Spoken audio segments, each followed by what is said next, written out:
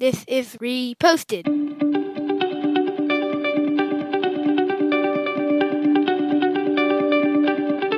Every morning, Larry and I dig into a quote or idea that has caught our eye. Our hope is that our chat inspires you to never stop thinking and possibly challenges you in a new way. If you'd like to help support the show, please visit patreon.com/reposted. Thank you for stopping by. Did you see the story of this 61-year-old San Francisco socialite who gave it all away to become a nun? That's right. Ann Russell Miller has been in the news because she passed away at the ripe old age of 92 in a Benedictine convent. Born in 1928, by the age of 20, she married an electricity baron in San Francisco. They had 10 kids. They were high society in San Francisco. She was on 22 boards, lived in a 9-bedroom house in San Francisco. That's a big deal. Here's a quote about her. She had 1,000,001 friends. She smoked, she drank, she played cards. She became an open water diver. Well, her husband died of cancer in 1984. 5 years later, she gave away everything she owned and joined the Sisters of Our Lady of Mount Carmel in Des Plaines, Illinois. On her 61st birthday, she threw a big party for 800 people with caviar and lots of booze. Then she just left for the nunnery. Carmelite nuns live in silence. They don't leave. They basically sleep on a wooden plank and they don't see anyone. She has 28 grandchildren, many of whom she never met. She has like a dozen great-grandchildren whom she never met. Her friends and family kept thinking she was going to come out of the nunnery. She never did. She left it for 30 years. So here's where I'm at with this story.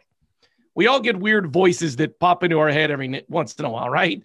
On the darker side of that, life gets hard. Seems like it's not worth it anymore. Some of those thoughts lead down the road of suicide. I suppose on the other side of that is complete freedom. Sell everything, become a hippie, get a camper van, drive around the country. What are we supposed to do with the crazy thoughts that pop into our head? Are we supposed to just go join a nunnery, Mr. Keller? I mean, I guess if it's a calling to you, do you think that people are called to leadership in the church? Like, are priests called? Because I know every single pastor I've met said that God called them there, but I don't know if that's your ego saying this is what I should be doing, or if it's actually a thing. And if you believe that, I think being called to a life of silence might be more of a call that you might be getting than being Joel Osteen. So do you think that's a thing? Yeah, I'm kind of with you. I don't really know. I used to think I was very, very like, oh yeah, you're called. But now I'm like, man, maybe that's just the voices in your head. So kind of on that idea of calling, do you think she lived a dual life and that she had partied and gotten it out of her system and all of a sudden God talked to her and said, you need to make a left turn? Or do you think throughout her life, she was like, you know what? Eventually I'm just going to get all the partying out of my system now. And then I'm going to go serve God. I would guess that no, I don't think that while you're in the middle of partying, you're like, this is going to be a finite amount of time. She did like recap, I think on her birthday, said the first 30 years were for me. The next 30 years were for my family. And the end of my life is going to be for God, which is a very nice, neat bow that it all kind of worked in thirds. But I would guess there's probably some event that, I mean, her husband dying was probably tragic. And then she probably looked around and was like, what am I doing all this for? But I mean, there is, from an outsider, there's something selfish about never seeing your grandkids. That was my big question to you. Is it selfish in life if you're this person and then you just leave your 10 kids, your grandkids, and never see them again? Is that selfish? I mean, I definitely, if they're under 18, I think all her kids were grown by that point. So it's like, well, you can do whatever you want. And I don't know at what point you're still beholden to them. I mean, it definitely, I would think, made her kids sad. I mean, they all thought she was going to come out of it. I guess on the flip side, or maybe not flip side, but if you died, would you want your wife to do that? Or if she died, would you do that?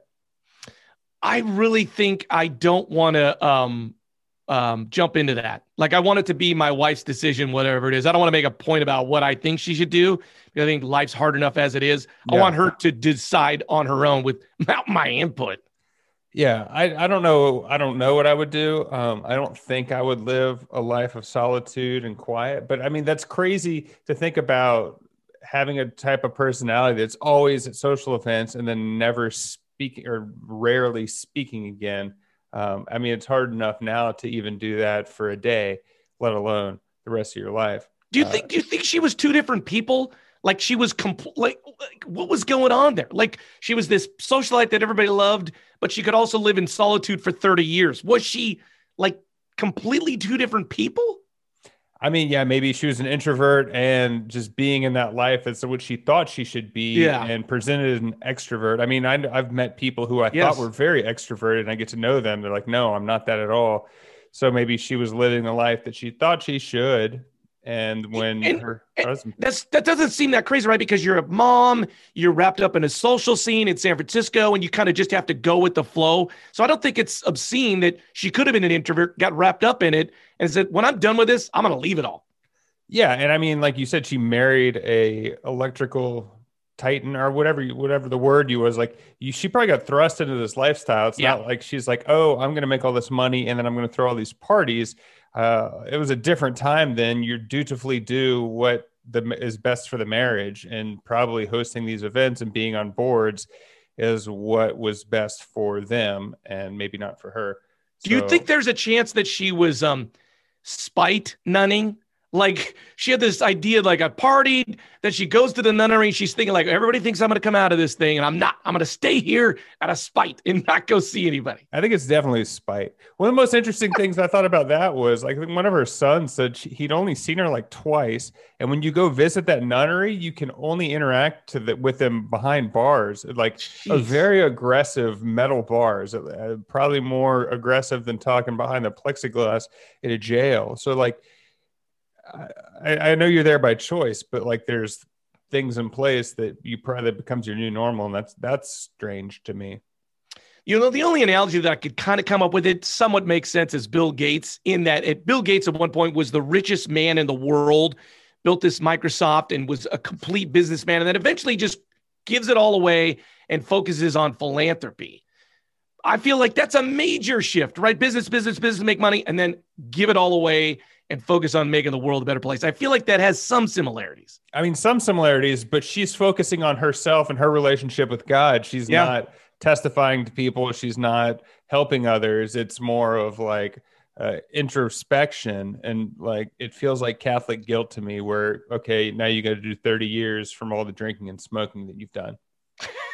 You know, if I was one of her friends, I feel like I would have said, did I know her? Like, and I think that's a valid, like she partied, she hung out, and then she didn't want anything to do with this. So I feel like that's did I really know her in the first place? Yeah, I would say probably not. Like if someone I consider to be a friend did something that drastic and I was completely floored, I'd be like, well, I didn't really know them. They were hiding who they actually were. So maybe, yeah, let's go full circle. And that's who she always was. I think so.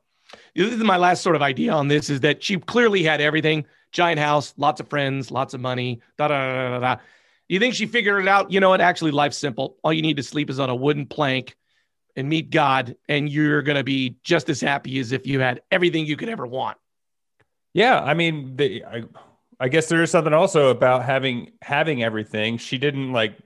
It's not something she wanted, but you hear so many stories of people winning the lottery or people getting whatever and not feeling fulfilled. And she's like, all right, I've been doing this. I don't feel fulfilled. And she realized that maybe for her life, it was more fulfilling to sleep on some wooden planks. Give me some odds that you just get an email from me tomorrow and it's like, hey, I've joined a convent. I'm out. Sorry. Peace out. Have a good life. That would be an interesting twist. Tune in tomorrow to see if Larry's on the show or not. If you want to take a spot, reach out at Reposted Podcast on Facebook, Twitter, Instagram. I'm Andrew Keller for Friar Tuck. Thanks for stopping by.